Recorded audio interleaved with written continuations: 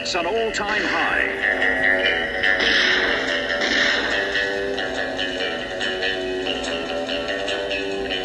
Roger Moore is Ian Fleming's James Bond 007 in Octopussy.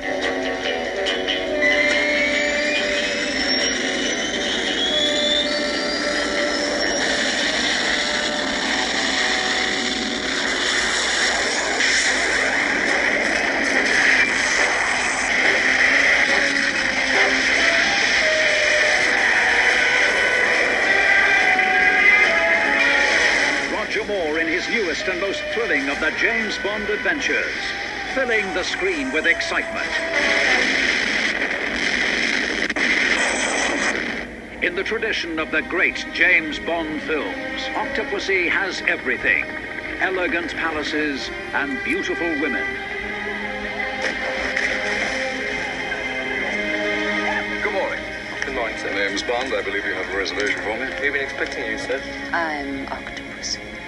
And you are James Bond, 007 licensed to kill. Am I to be your target for tonight?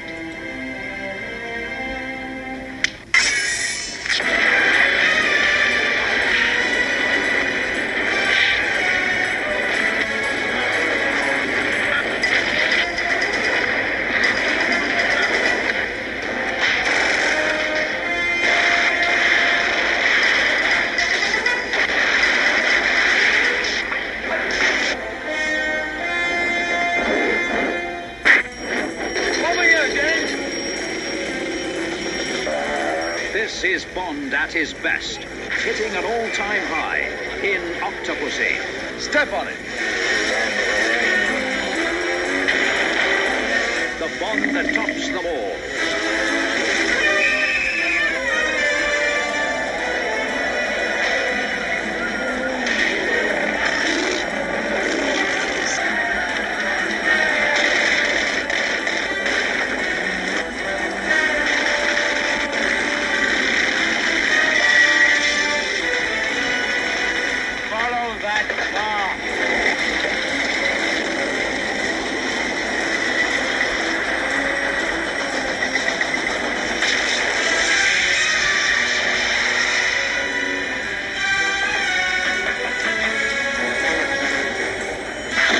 Octopussy racing across the screen with thrills and excitement.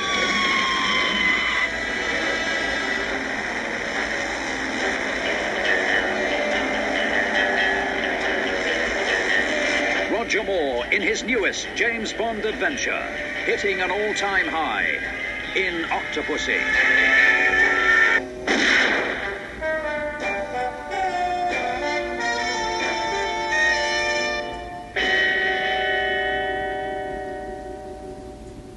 Octopussy. Don't cancel me. Octopussy. James Bond in Octopussy. What a title. What a title. Indeed. What a movie. It's been a little while. I know I say that a lot, but it has. Getting back on track with the Bond Marathon. I know you've all been eagerly waiting. You're like, when is Hambo going to do the next Bond movie review? And this is it. Finally got some time in the schedule to do it. So here it is. So I'll give you the storyline. James Bond. James Bond's next mission sends him to the circus. A British agent was murdered and found holding onto a priceless Fabergé egg. Kamal Khan buys the egg at an auction, but Bond becomes suspicious when Khan meets up with Russian General Orlov. Bond soon finds out that Khan's and Orlov's plan is to blow up a nuclear device on a U.S. Air Force base.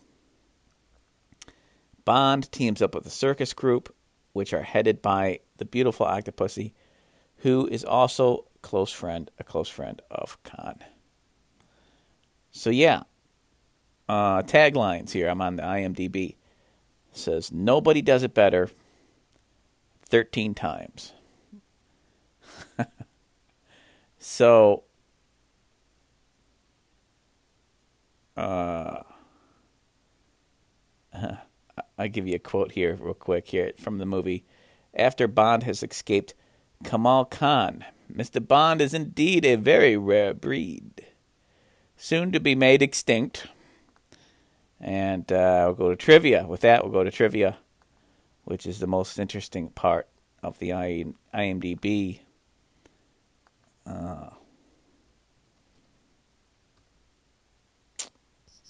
website for a lot of these movies. Oh, first of all, this is the reason why you get them on DVD. It says, according to Sir Roger Moore's commentary in the DVD, during the dinner scene, the eyeball in the stuffed sheep's head that Louis Jordan eats is made out of marzipan. I don't even know what marzipan is, so you have to look that up. Maybe since I got the computer open, I'll look it up. Marzipan.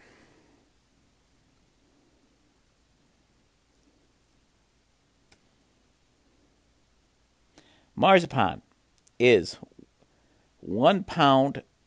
I'm sorry, not 1 pound. 1 part. Can't read today here. 1 part ground almonds and 2 part confectioner's sugar. Almond paste is made from equal parts almond and sugar, so it is less sweet. The two ingredients are not interchangeable in recipes. However, in a pinch, you can turn an almond paste into marzipan pan by adding some sugar and egg whites. So there you go. Interesting. And looking at some of the pictures here, and it says one of the pictures is like a sliced white dough, which I could see being used for an eyeball. Okay, so there we go. Moving on. It was not a planned part of the Indian cabbie chase sequence when a cyclist rode between the two battling vehicles, providing added suspense. That's pretty good. So that wasn't planned. That really happened. The cyclist rode between the two battling vehicles. So I'll give you the overall what I thought. Octopussy is better than I remember it. And I'm surprised. I'm surprised because when I last watched Octopussy, it's been a long time. At least all the way through. I watched it probably when I was a kid.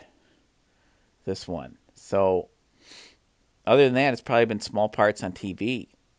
And watching it all the way through, I was pretty impressed. Pretty impressed.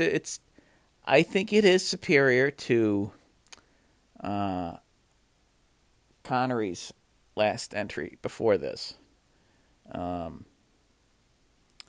think it flows better. I think the whole the stunts and everything work well. There's some silly parts. There's a lot of circus stuff in this. There's a silly scene where Roger Moore is in a bear suit and trying to hide. And he seems to get out of this bear suit in 2 seconds and go up an escape hatch. And I'm like, that's not very realistic. So there's definitely some silliness. There's some silliness during a chase scene that's very much like in Moonraker, with some kind of weird sound effects, cartoony effects, which they don't get too out of hand, so it doesn't get too annoying. But the movie works. The movie works. They have the Russian villain. That was same villain that was in Rambo 2. And yeah, he's got like this bump on his forehead, that guy. And he's good. He's good. He's pretty much trying to, I don't know, kind of like destroy, I think, the U.S. or something. I believe it's the U.S. By having it look like Everyone's bombing each other. Kind of, there's that kind of scheme going on. I read it in the beginning. So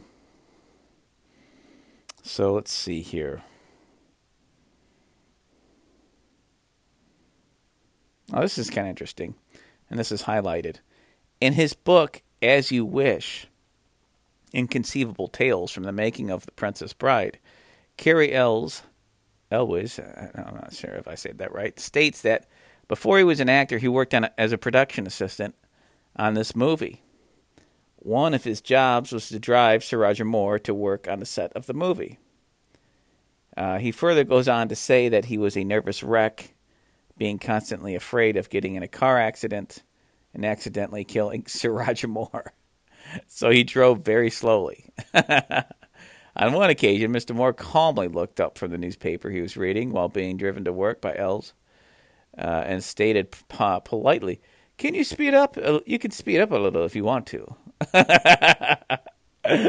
Yeah, I don't blame him. It's like, there's so much stuff that can happen on the road, and when you drive with someone, sometimes, depending who's in the car, you just drive a little bit more conservatively. That's all.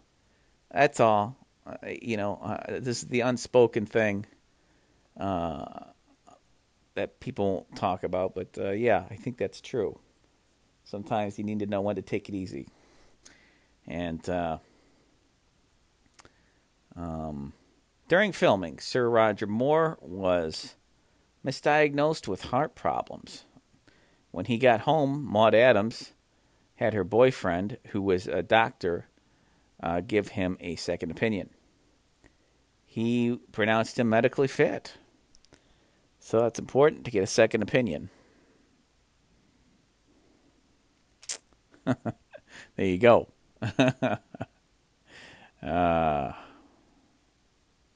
This is the last Bond movie to reveal the name of the next Bond movie during the end credits. Namely, From a View to a Kill, which later dropped from out of the title. Yep. Looking forward to A View to a Kill.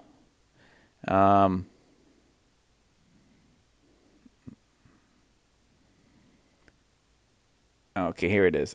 Released in the same year as rival Warner Brothers James Bond production, Never Say Never Again, in '83, which showcased the return of Sir Sean Connery to the role. The movie earned $187 million worldwide. Never Say Never Again earned $160 million. And I will say that Octopussy has the continuity more intact, a little bit more. Has the original characters, M and all that, they're in there. Moneypenny is in this one. It just, the continuity feels more consistent. Although that doesn't really tell you if the movie's better or not, but it's just that might be part of it too, on a subtle, subliminal level.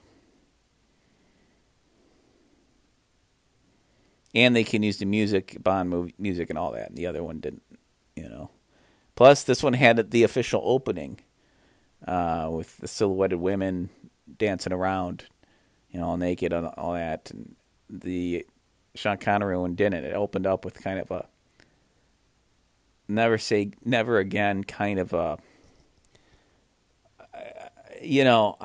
I don't think it was smart to open the movie with that song, because though it's a fine song, it's not a strong song for Bond to start off the movie with.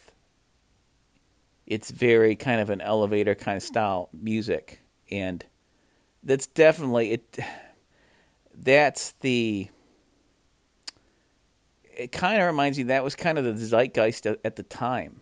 A lot of movies had some soft music in them during parts where they probably shouldn't have. That was a strange part in the '80s culture. where they just weren't really thinking about maybe some hard trumpet, some good instrumental trumpet music, or something, something that's more adrenaline. But the song itself is fine. It's decent. It's serviceable as a Bond song, but just during the more romantic parts of the movie, or towards the end, is fine. Again, and the music in this one, how's it go? Something high. I'll get to it. Let me see here. I'm drawing a blank right now, of course.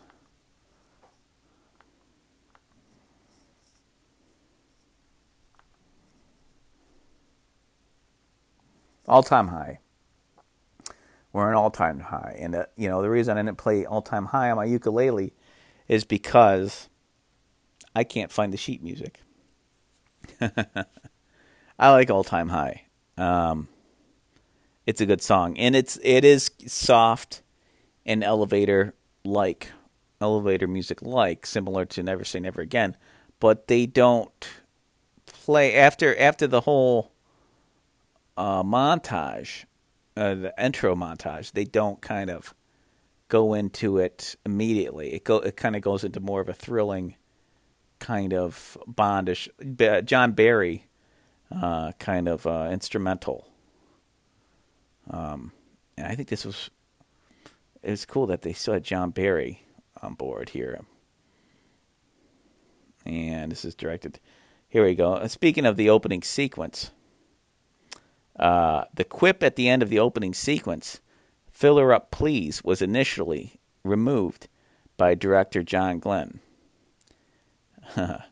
It was only when he went to his local cinema and caught the trailer, which included the line, and saw how well it fit, how well it went down with the audiences, that he reinstated it. That's great.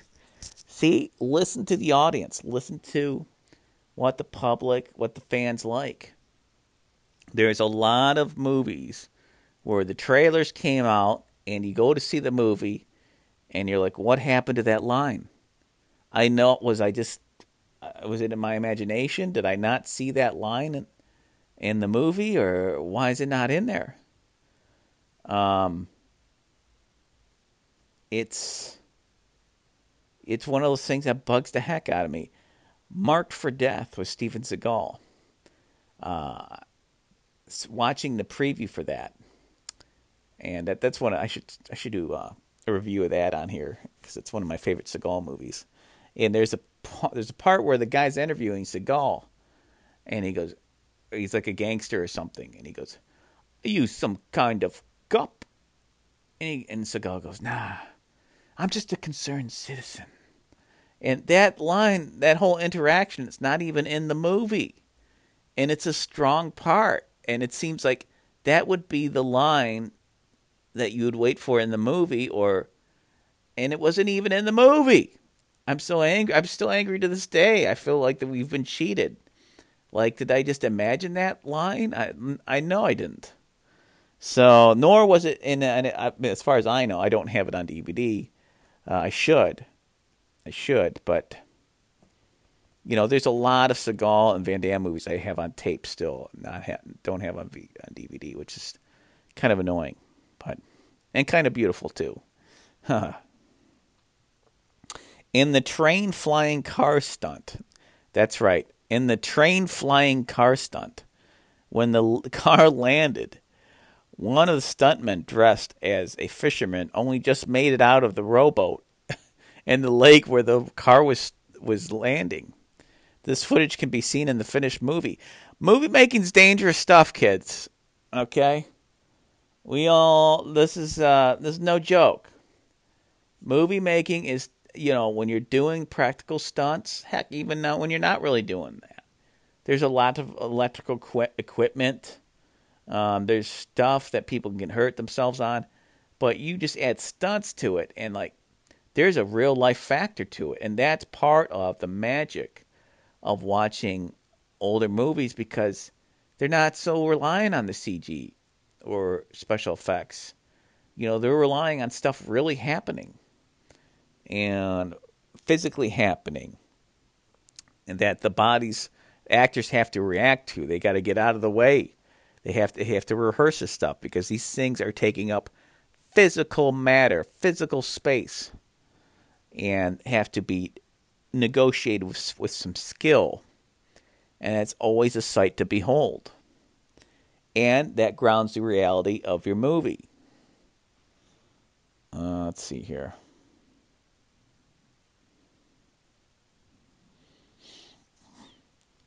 Vijay Armitage played a snake charmer. I know I butchered that name.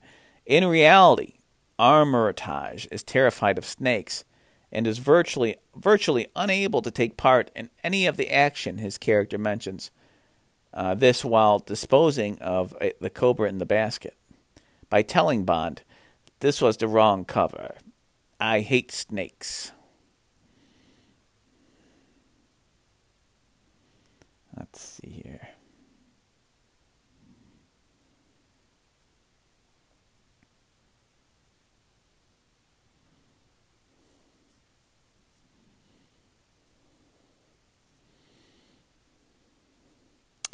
All right. This movie was released 4 months before Never Say Never Again. This was the second time that two James Bond movies were released in the same year. It previously occurred with Casino Royale, the 67 version, and You Only Live Twice, 1967. That's a great point they made. Let's see here. Permission to shoot in the region of Adipur. There's no getting around it. It sounds like a diaper. Adipur, yeah. Udaipur had to be sought and granted from the reigning royal Maharana Bhagwat Singh. He would frequently entertain the A-list of the crew and the crew at dinners during production, where they would be served specially made rose wine.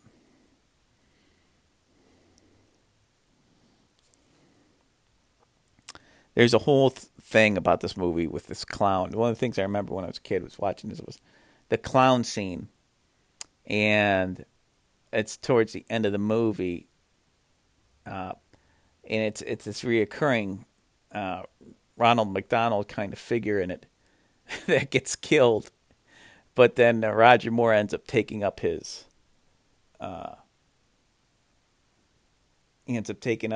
mantle, or his clown suit, as it were, and some orange hair and big red suit, and he's defusing a bomb in this circus, nuclear bomb, and it was just kind of funny. It was so silly, It's just a silly visual. I'm like, this is zany. Even when I was a kid, I'm like, this is some silly Bond right here.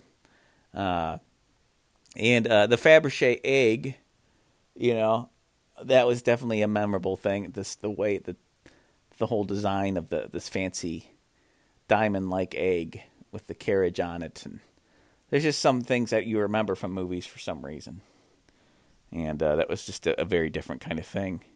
And we're going to get to the Fabergé egg. The Fabergé egg, as seen in the movie, was based on the imperial coronation egg, designed by Peter Carl Fabergé. It was made in 1897 to commemorate the 1896 coronation of Tsar Nicholas II. The jeweled egg contains a model of coronation coach, a galoche field of starbursts with a translucent lime yellow enameling on the exterior surface, trellised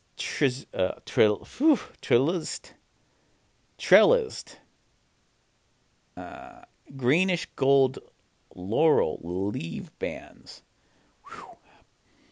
have mounted At each intersection point, an opaque, black enameled imperial gold double-headed eagle with a rose diamond in their chest.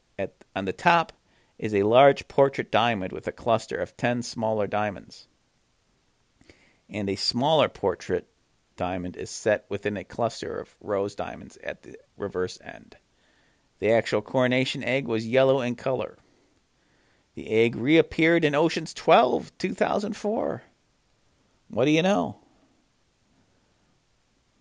Which was much better than the sequel, Ocean's.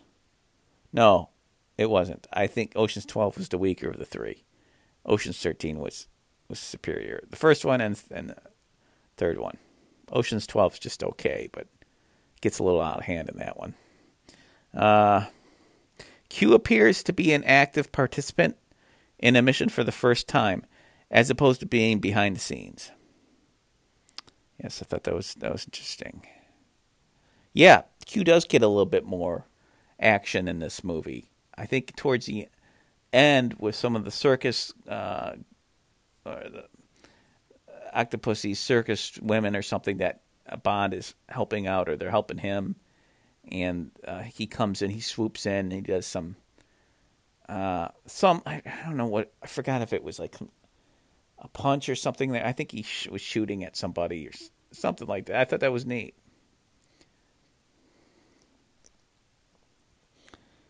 Let's see here.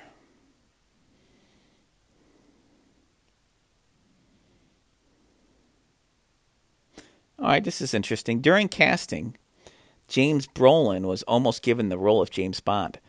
When at the last minute Sir Roger Moore agreed to play Bond again, Brolin's screen test can be seen on the DVD. Yeah, I do remember seeing this. Moore had gone out of contract after Moonraker and had agreed to return to the role one more time for Your Eyes Only. The production went with Moore because this movie would be competing with Never Say Never Again, starring original and former James Bond star Sir Sean Connery. The uncertainty in using an American actor in the role, having to introduce a new actor and going up against Connery, were the reasons. In the meantime, Oliver Tobias, Michael Billington, Timothy Dalton, and Ian Ogilvy had also been considered for James Bond. But I believe Tim Dalton was pretty young then, and I think he was overwhelmed. I remember he was talking about it, and I think he said something like he felt he was too young. He hadn't quite aged into the role yet.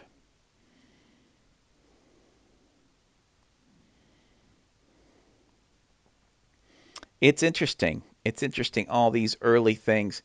Same with Pierce. Pierce kind of was going to be in the series a lot earlier, but he was, I don't know. Again, he was supposed to, but he was doing Remington Steele, and that's why he couldn't be Bond earlier during the Timothy Dalton era.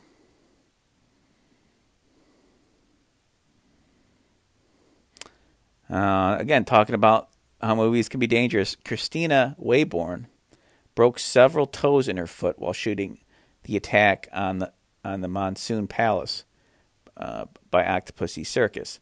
A bazooka she has to kick out of a thug's arms, but was supposed to be replaced with a plastic model.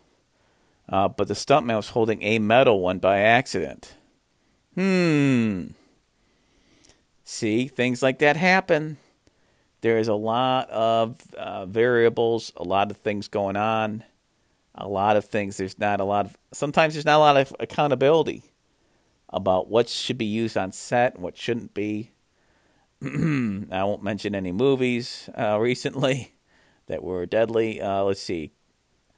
Again, I'll read that again. A bazooka she was to kick out of a thug's arms was supposed to be replaced with a plastic model, but the stuntman was holding a metal one by accident.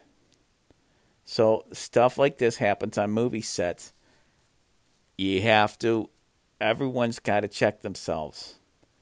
Everyone has to be kind of accountable for themselves because things get missed. Things get missed. And that's one of those things. She broke several toes in her foot. Just something as simple as that can go wrong. So, yeah. Got to be careful with movies.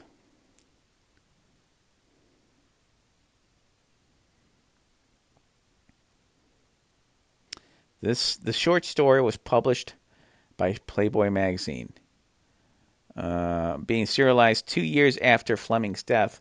In the March and April 1966 editions, it was also the final James Bond short story written by Ian Fleming. Just sad. As far as the books, I've only, I think I read both From Russia with Love and Casino Royale, the books. So I'm looking forward to read some more of them, or listening to some more.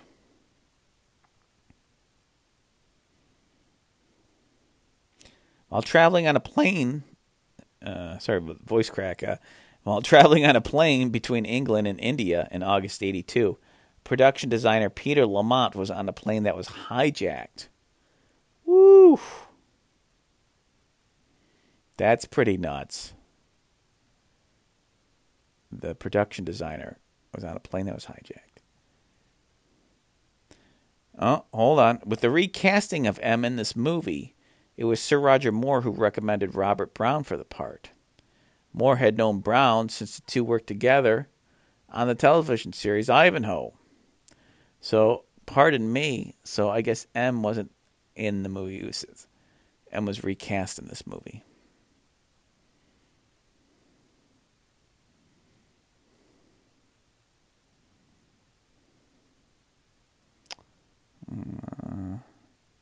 See, there's a lot of trivia, too much trivia, but I'm trying to look for the juiciest stuff. I will talk about the opening sequence. There's an opening sequence with the plane, and Bond has to get this plane through this barn, and the barn doors are closing, so he's got to just fly really low and go through it, and it's well done stunt in it. There's a little bit more to it, but it's not coming to me right now.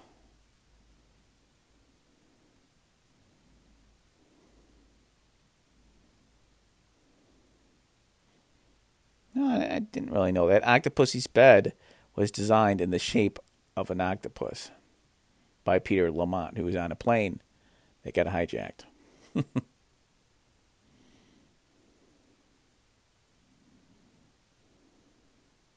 Most of the crew, as well as Sir Roger Moore, had diet problems while shooting in India. Yeah.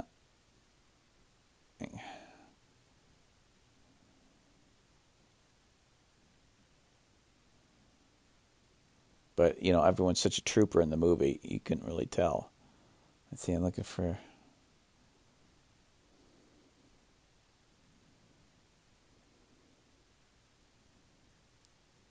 Okay, this is interesting. I was telling you about a bomb. There's a nuclear bomb at the end of this movie in the circus tent. And, Bond has to, shut it off, disarm it. Let's see here. Be at least 20 miles away when it goes off, warns the Soviet officer who instructs Gobinda about the atomic bomb. Oh, atomic bomb, sorry.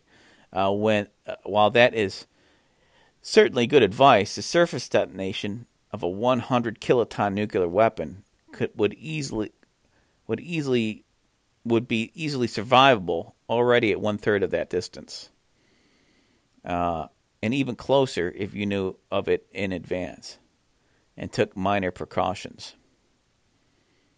For a weapon that size, the 5 psi air blast radius, where most residential buildings would be blown apart, only goes out at radiance of some 2,400 meters. That's 1.5 miles. The thermal radius, where you get third-degree burns if caught in the open, is about 4,000 meters, 2.5 miles. Whew, that's still a good distance, 2.5 miles. Think about that. You get third-degree burns, but nothing like 20 miles. On the other hand, you had better stay upwind. This being a surface burst, you could get severely irradiated. I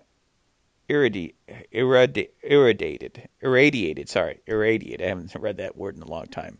Irradiated, even around 72 kilometers. That's 45 miles. And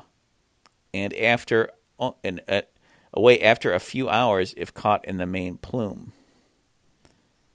So, wow, you still got to watch your butt. So, yeah.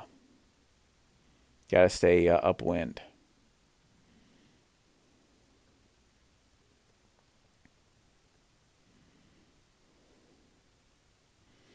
Let's see, but I think I'm going to wrap this up pretty soon. Let's see if there's anything else. Here he is. I'll go in a little bit to the pre-title sequence. This pre-title sequence has a scene where Bond flies a nimble, home-built BD-5J aircraft through an open hangar. Hollywood stunt pilot and aerial coordinator J.W. Corky Fornoff, who piloted the aircraft at more than 150 miles, 241 kilometers per hour, said, "Today, few directors would consider such a stunt." I'll read that again. Today, few directors would consider such a stunt. They just whip it up in a computer lab. Having collapsible wings, the plane was shown hidden in a horse trailer. However, a dummy was used for this shot. Filming inside the hangar was achieved by attaching the aircraft to an old Jaguar with a steel pole, driving with the roof removed. The second unit was able to add enough obstacles, including people and objects inside the hangar, to hide the car and the pole, and make it look like as though Sir Roger Moore was flying inside the base. That's outstanding. For the explosion after the mini-jet escapes. However, a miniature of the hangar was constructed and filmed up close. The exploding pieces of the hangar were only 4 inches in length. Beautiful. Beautiful. See real things blowing up in real life, even if it's just a miniature. And I'm sure that was superimposed on a blue screen, I believe. But I could be wrong about that. I'll wrap it up, and this will be the last trivia. 13th James Bond movie in the Eon Productions franchise, and the 6th to star Sir Roger Moore as Bond. With this movie, Moore equaled the number of Bond movies that Sir Sean Connery had made in the official franchise. Nicely done, Roger. Nicely done. But he's not over yet. He's not done. Because up next is A View to a Kill, which will be a special review. So thanks for listening. I know this was a long time coming. I got back on the Bond Marathon review train, and I'll see you hopefully probably next month with the next review. Thanks for listening, and yeah, you got to watch those collapsible plane wings there. Look out, and all right. Thanks for listening.